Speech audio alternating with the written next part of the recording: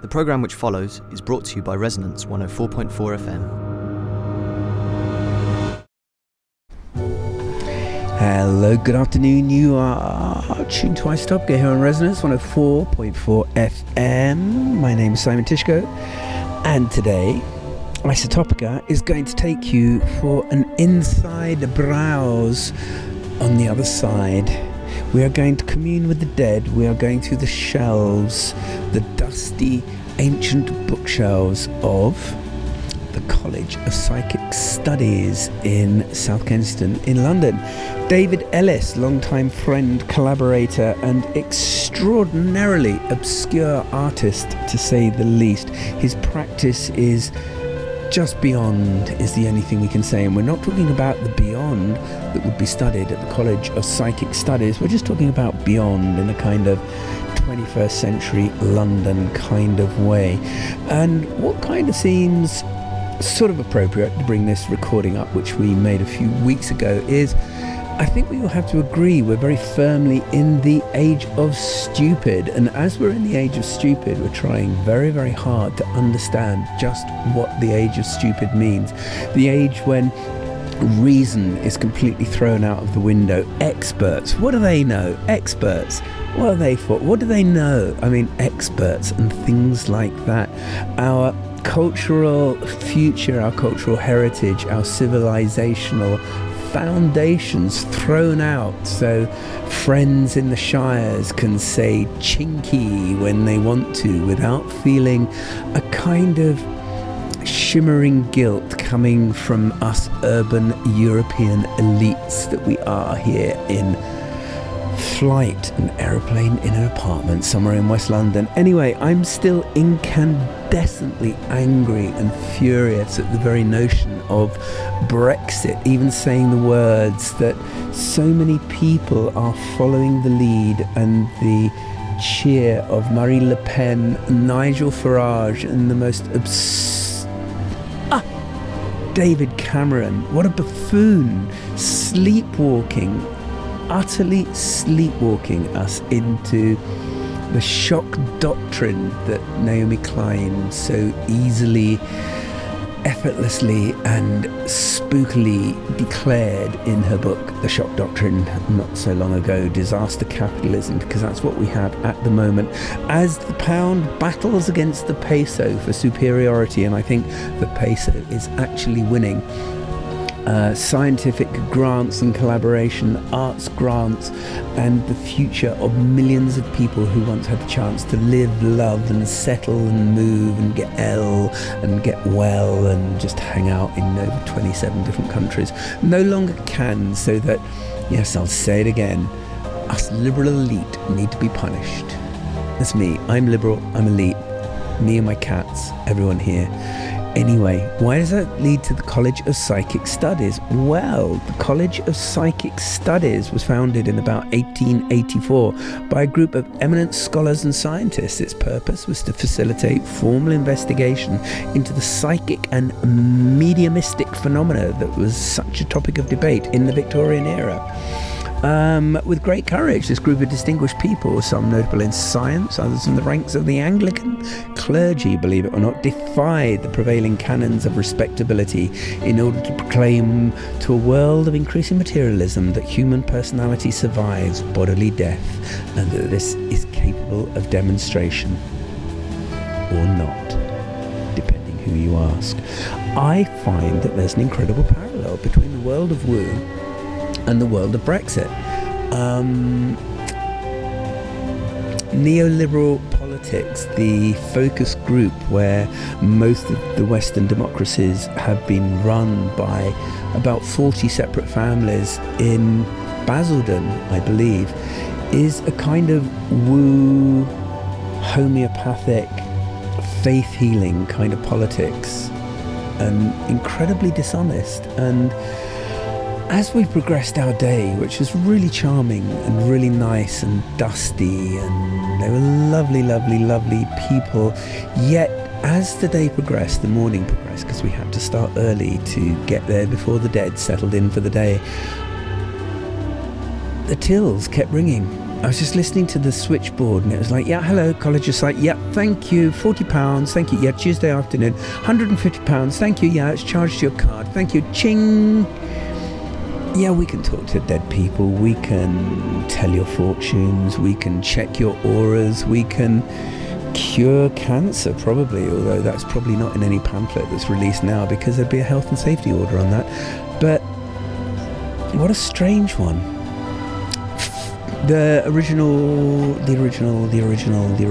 president was Arthur Conan Doyle, and it's a curious place. And as I say, we dealt with it with great politesse. We were polite, we were charming, we enjoyed. Yet the ringing tills left me with a sense of impending doom, and the impending doom turned out to be Brexit.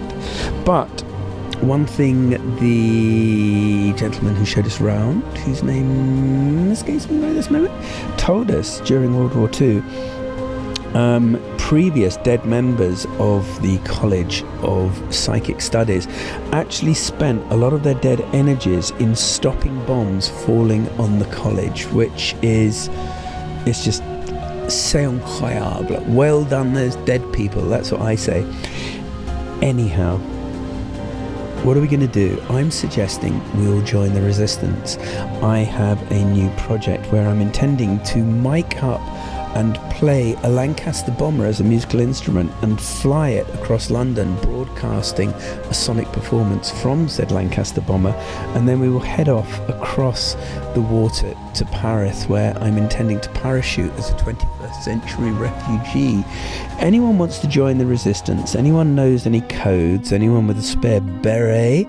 Or, you know, a nice old bottle of 1942 Chateau Lafite or Rothschild, then give us a call here on #Isotopica through Twitter or www.theculture.net.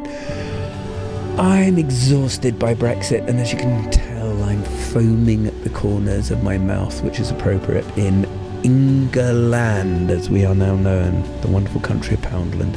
So why don't we step back in time, set reason to one side, and just drift like in a children's story through the dusty bookshelves of Kensington's College of Psychic Studies with Mr. David Ellis, Mr. Simon Tyszko, and Jenna Hartman, somewhere in the background, on boom mic, I believe. Do enjoy.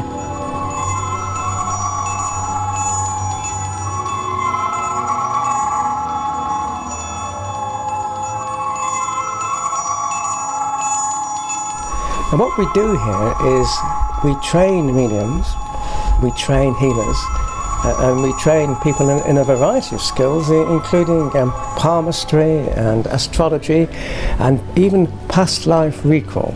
Okay. We're particularly keen on our healing course, which is validated by various outside organisations and which we've recently revised. What we've found over the last 50 years is that healing has become a central activity of organisations like ourselves. Do you think that's over the last 50 years that's really picked up? Because there's been a lot of interest from outside with things, there's such a huge growth in naturopathy and homeopathy and all of these things. Well, that's right. There's been a feeling that conventional medicine isn't the answer to the treatment of all conditions. But we've been doing healing here from the time when we started. Gosh. Of course, it's a very pleasantly situated building as well. How much? How much of the building do you have? Sort of basement, upstairs. We have everything. The whole lot. We even have some archives in the attic and archives in the basement. What would be the chances of us going in the attic one day? I mean, just for photographs and the sound of being in attics would be delicious. Do you have separate rooms for healing? And because we're in a library at the moment, which you're in the main library. Yeah. Other bookcases are scattered all around. Our rooms are mainly multi-purpose, so even our archive room is a classroom at times. Yeah, of course. Typical activities here are indeed the classes, perhaps a dozen people or 18 people or even half a dozen people. Private consultations, you might want a consultation with one of our mediums or one of our healers, and you might want it to be strictly private. Of course. So we've got light, airy rooms, very pleasant rooms. Can I, Leslie, you're entering into the world or other worlds, or looking at other worlds, researching. You personally, was there a turning point, or what happened for you personally? Well, if you don't mind asking. I'm one of these people who owe a great deal to local libraries, and we're dying out because local libraries are dying. Well, in my case, it was a local library in a small cotton town in Lancashire called Chorley, where I found some books on the shelves about psychical research. A far-sighted local librarian, I think perhaps discreetly, had added these books to the library over the years, and I read them as a sixth former, and that crystallised my interest. So I first came to work in this building over 40 years ago. Oh, wonderful! You must have so many Is it stories. interest, or get to the point? Are you psychic, or do you consider yourself psychic, or? No, I don't consider myself psychic. My interests lie in the literature, but I do find the literature quite convincing. But one of the things we are here, in some ways, is quite critical. If you have a sitting with a consultant here, as we call them, you'll be given a form afterwards and invited to fill it in which you provide instant feedback. Obviously, if you spend an hour here and a certain amount of money and all you get is generalities or complete inaccuracies, you won't be very happy. So we keep a very close eye on the quality of So the work. there's elements of skepticism. Yes. You personally, you allow for that, working here, working surrounded as you are every day on a daily basis of people who claim to be. Well, indeed, because in these books there are quite remarkable claims, and we have to face the fact that not every claim is genuine. No.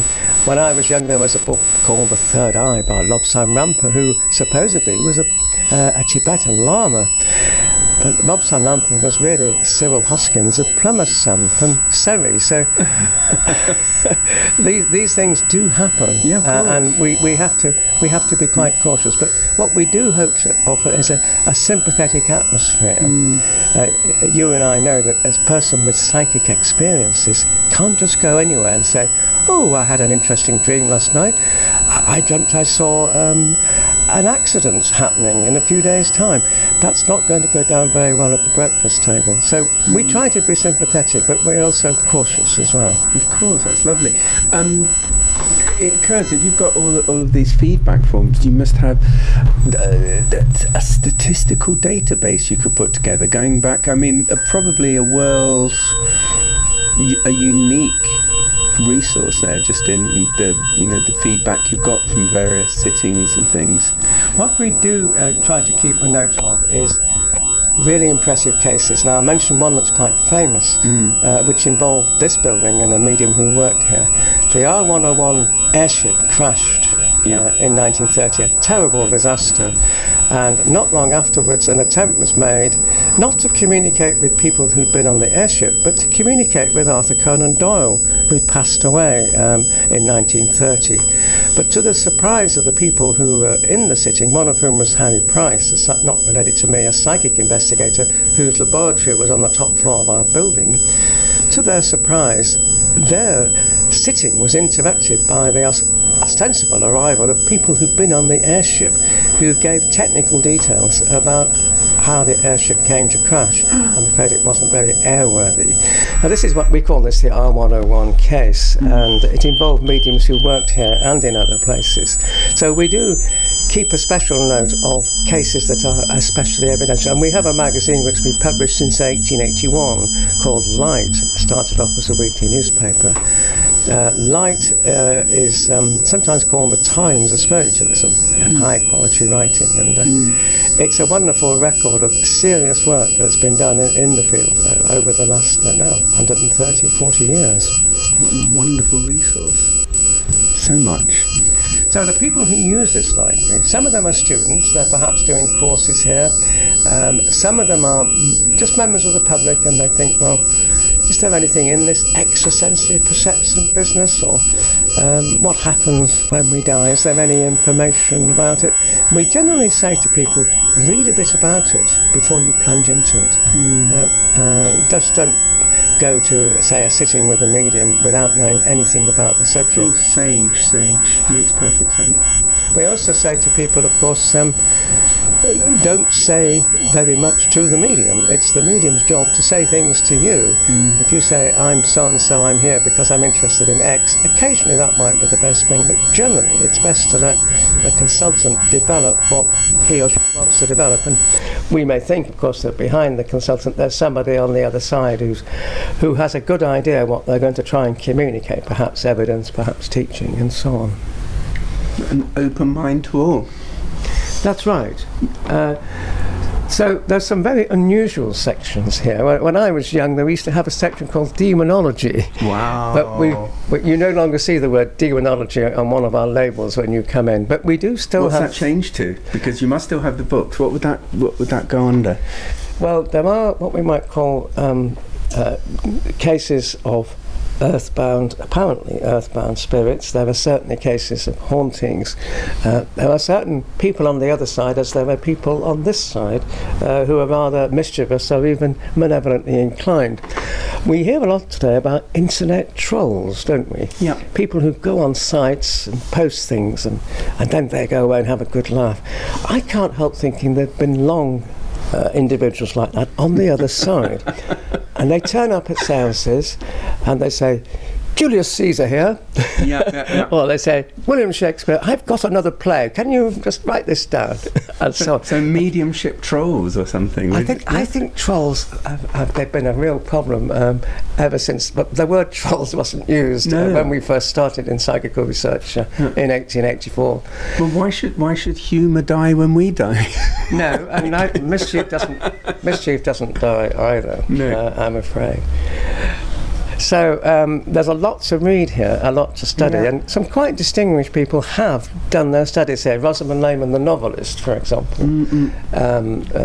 came to the college when she was bereaved. Her daughter Sally had died quite suddenly abroad, and she was really upset. That's Rosamund. She came here and she began to read about the subject in our library, and eventually she became our vice president. Golly. Right, let's just make a little pause there.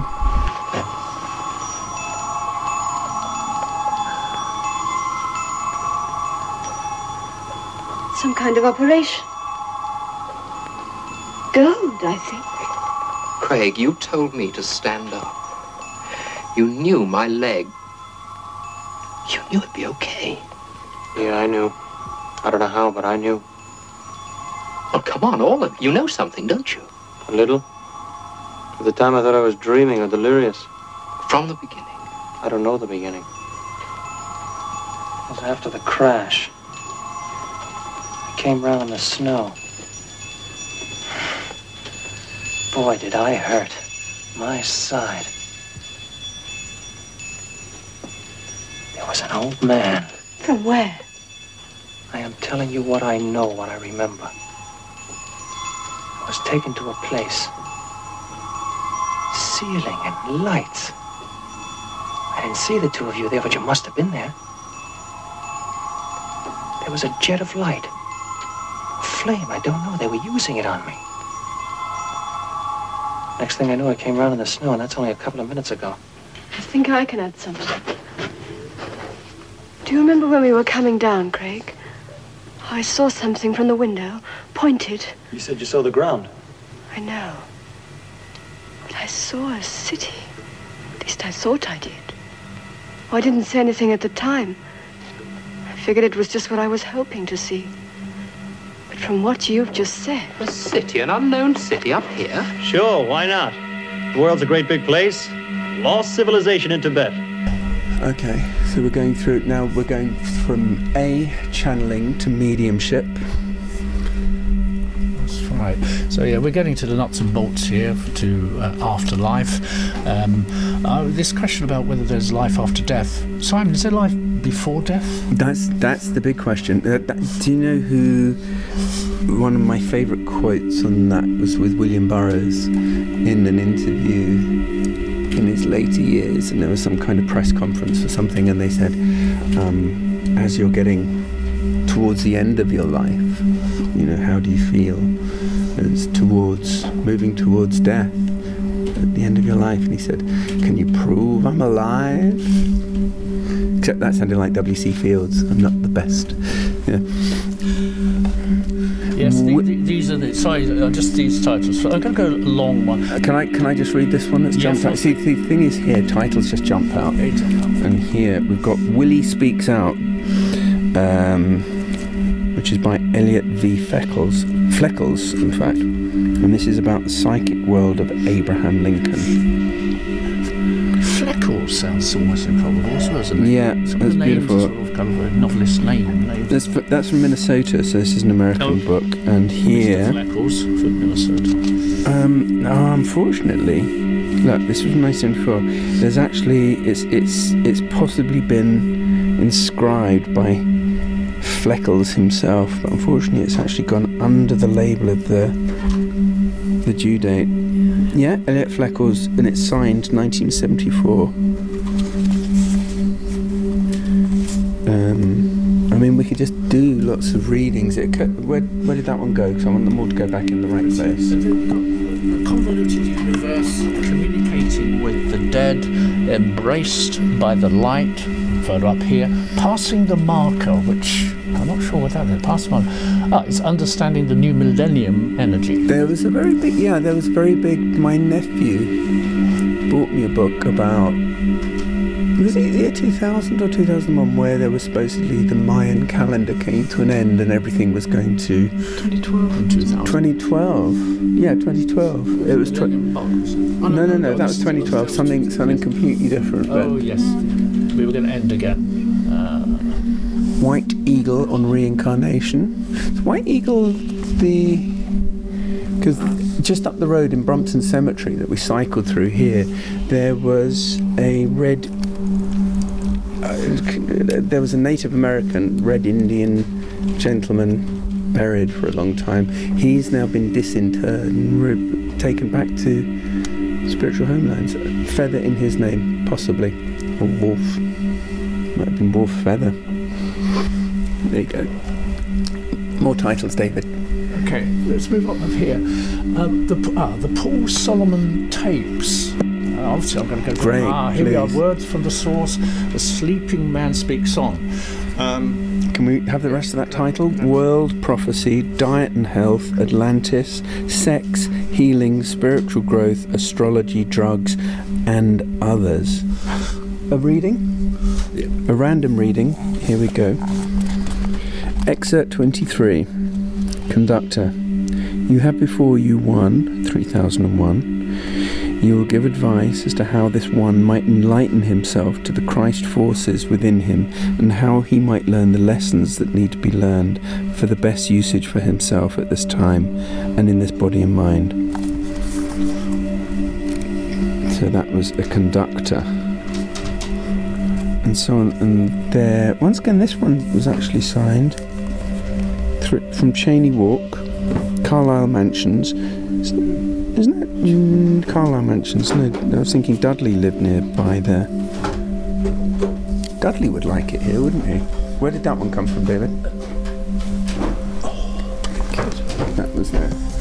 This is an interesting with Radical Spirits, which is spiritualism and women's rights in 19th century America. Because the Fox sisters, I think in the mid-1800s, which was the first when spiritualism really began in the United States. The Fox sisters were the rappings. It was introduced to the notion that the knocking on the table, the first communication with the dead, and there was a sort of association with early kind of feminism. It was very often women who were sort of part of these alliances and organisations and things, which we could probably talk about a bit later with Leslie. But yeah, so Radical Spiritualism and women's rights in 19th century America. I'm kind of interested in that. Of course. Yes, Laura DeForce Gordon, trance medium who became a well-known women's suffrage speaker. So there was a lot of connections between the suffragettes and suffrage and this period of spiritualism. Is Madame Blavatsky here? Madame Blavatsky. Blavatsky is represented. Isis Unveiled. Yeah. Wheels of Light. The Atlantis Enigma. Let's move along. There's a lot of Atlantis here. Reincarnation. Theosophy. Did I tell you when you had your talk at the Yes. Theosophy Society many years ago?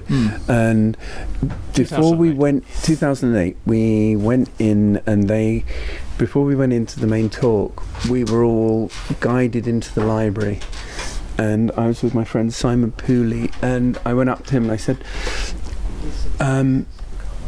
what exactly is Theosophy? And he looked me in the eye and held up the book he was reading, and it said, what exactly is Theosophy? Beautiful moment. So I think that reminds me, but going back a little bit to the Theosophical Society, which I said this is a continuum really, is the categories in front of us. There are some categories here that simply would not exist outside of this archive. Past lives yoga. You would, but it's possible you might see the category pessimism in the Turnpike Lane Library, but very unlikely. But it's very possible you might have had that here. Here you have B. Theosophy in front of us. Now that would not be in any other library, I suspect. And as we look at these titles, E-religion, presumably Eastern religion, I imagine. Let's have a look at some of the titles there. Let's move back. So, in E-religion, Towards the Light,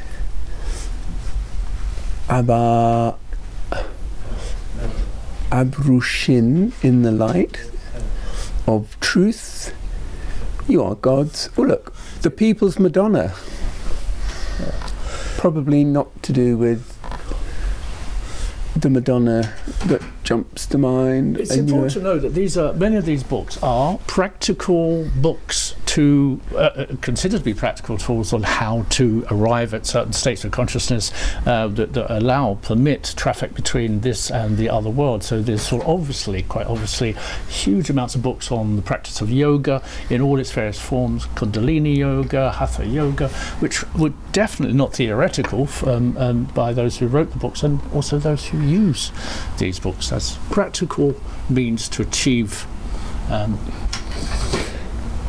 something or other. Yeah, The Interpretation of Cosmic and Mystical Experiences by Robert Crockle. Let's have a quick look here. Once again, we go for a random thing. At-one-ment was not only an aim of Christians from the 1st century onwards, it was also the aim of the mysteries. These were concerned either with natural processes or the achievement of out-of-body experiences and had no theology. Theology. David? Theology. Theology, the study of God, sure. Yep. God study. Let's get that one back there. We go to in the lower shelves you've got the secret language of birds. Come on, lower shelves. We're going to kneel down for the lower shelves. UFOs, secret language of birds, the book of illumination, healing research, paracoustics. I like that. Ooh. We got. Oh yes. Oh wow. There it is. Beautiful cover with a classic thing of a ghost, like a sheep ghost with very 70s headphones on. Beautiful. Sound of the paranormal. Okay, so let's read from the back of the book here. From the chain-rattling ghost of Pliny's 1st century Athens to things that go bump in the night and 21st century electronic voice phenomena. That's the EVP that we've discussed in the past. Sound has always fascinated paranormal researchers. So this is a very contemporary book, because this mentions 21st century. Okay, chapter, don't know what number chapter it is, but Telephone Anomalies by Callum E. Cooper. Beautiful picture. That looks like a ferrograph tape machine by David Ellis. I mean, I'm here with David Ellis, and it's shocking how many times you're mentioned. This is quite your namesake. Unnerving. At first, Ellis was required to submit progress reports. I'm still struggling with those progress reports. Yeah, your progress report's now a job seeker's allowance, probably, or something horrible like that. So I'm going to read from that there, if that's okay. At first, Ellis was required to submit progress reports during this study to a supervisor, but began duplicating them for interested colleagues and researchers, a practice that escalated. Soon, Ellis found himself posting over 250 copies of his progress reports. I'm still posting, that's right. David Ellis still posting here, and there's a picture of David Ellis, a younger David Ellis there, with what certainly looks like a ferrograph, which was one of my first reel-to-reel tape machines that I took to pieces and played with. Looking through the book here, we've got pictures of sound files. The acoustic properties of unexplained rapping of sounds. Like that. Yep. That sort of rapping. The classic. Music in shamanism and spirit possession. Spontaneous music and voices. The psychology of EVP. Telephone anomalies. That's one of my favourites. It really is. I mean, I think that would just be... the word telephone. I mean... Yeah, telephone in itself is there. Infrasound and the paranormal. And so on. That's a delicious book. That is absolutely wonderful. And this is on the very bottom shelf. So we're down on our hands and knees here to find this.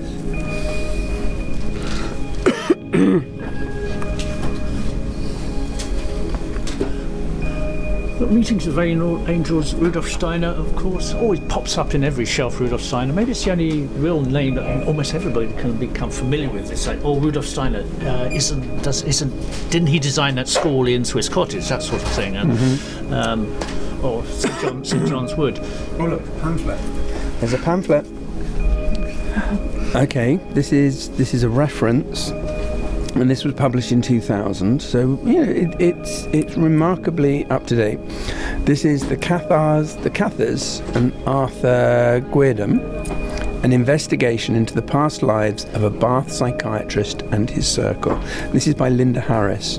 So this is almost a pamphlet, which I love, and there's a picture of a pub called the Pheasant Inn, and this is near Bassenthwaite Lake in Cumbria, where Guerdon first visited with his mother at the age of 7 in 1916.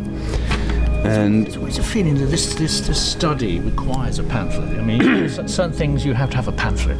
A book is taking things far too far.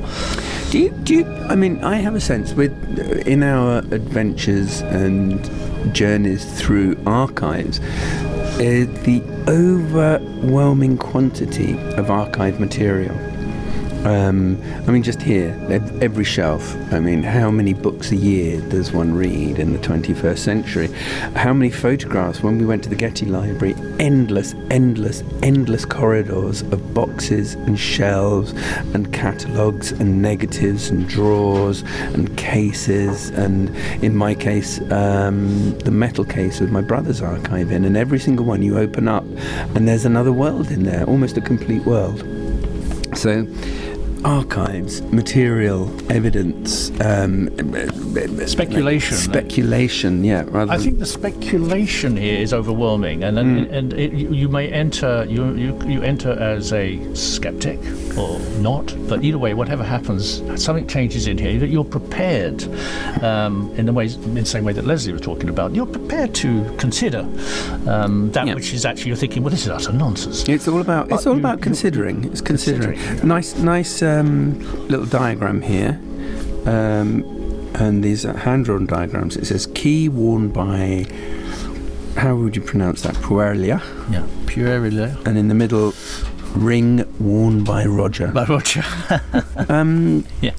Right. I'm going to just consider for a second here, because I think the battery sign just flashed up on the recorder. It does occasionally. Yeah. Okay. Storyteller's been dreaming about it long enough. Why should it be true? Sharon, you better check those bugs again. We got to get moving. Just like that. Yeah, just like that. We started a job, now we got a chance of finishing it. Craig, whatever's happened here, more than our bodies are patched up. You know that. I know we haven't talked about it, but we all know. Something's happened. We're different. We're very different. We'll finish the job we started out to do. What about us? We're on borrowed time anyway. We should have died here. Maybe we did die. We can't just leave it like that. No? No, we've got to look for these people, find their city. Why, have you changed your mind? Don't you think these bacteria experiments by the Chinese count for anything anymore? Craig's right. The UN need this information. They need it badly. Well, like he said, we should be dead. They wouldn't have got it then. Oh, I know what you're saying. I knew the score. I was prepared to die if we had to. But this isn't the same. We're important. What happened here comes first. We'll still get back. Are they okay? Okay, Richard, you do what you want. Sharon and I have made up our minds. All right, you go. No more argument. Maybe we'll meet up later. I'm sure we will. I'll see you, kiddo. Goodbye, Richard. Bye, Sharon. Hey. Good luck.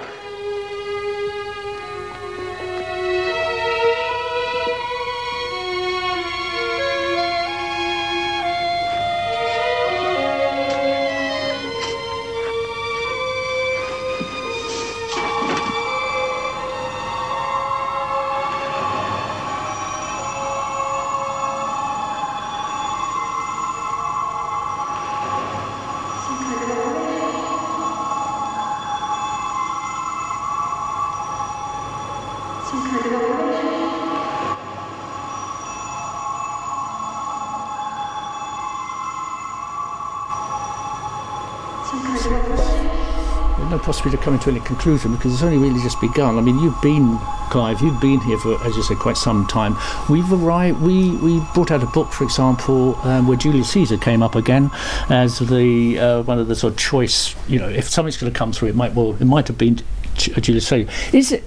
Do things go in fashion? Are there sort of phases, and where, for example, people suddenly choose to be this person or that person in terms of communication from the dead?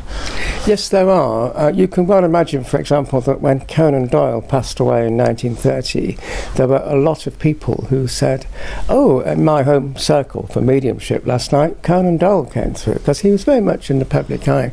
There were also fashions for types of communicators. In the early 1950s, there were quite a lot of communicators who claimed connections with flying saucers and said that the space people were going to arrive quite soon.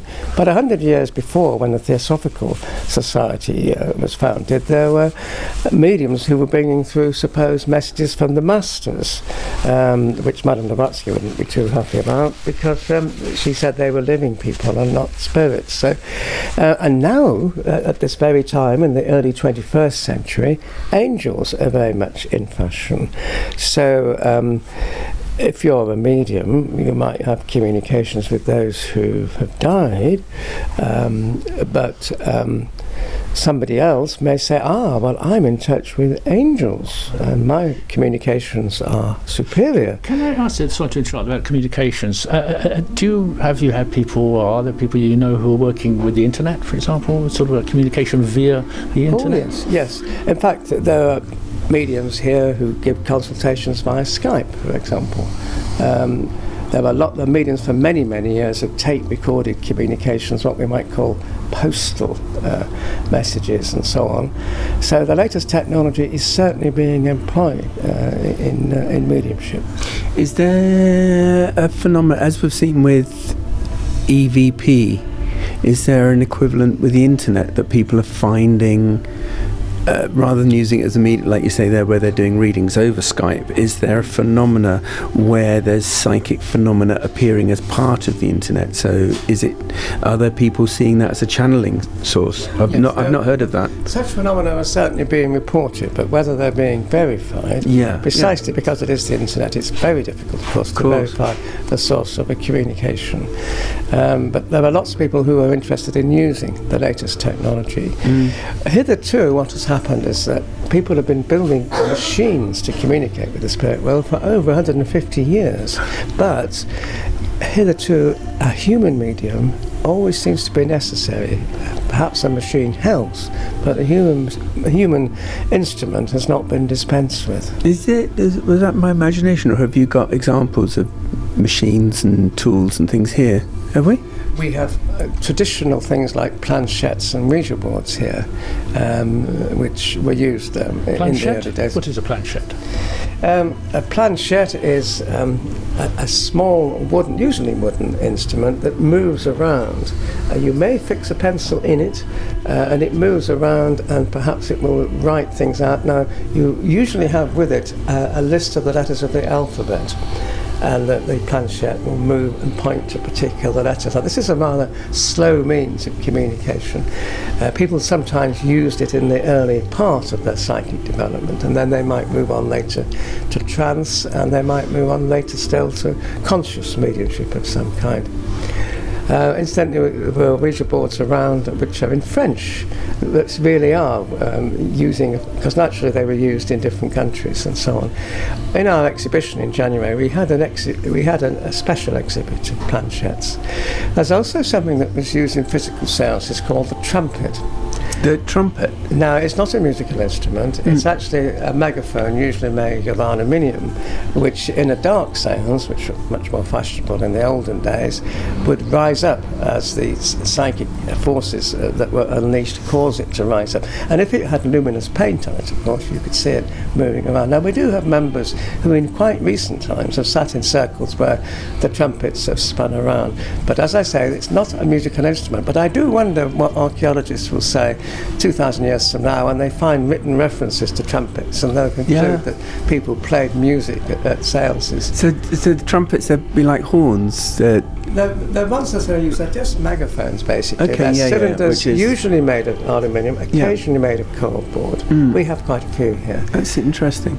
We work with a gentleman who records on wax cylinders, and he's got a fantastic collection of megaphone things, because you actually record through the megaphone. Some of them are like over 2 meters long.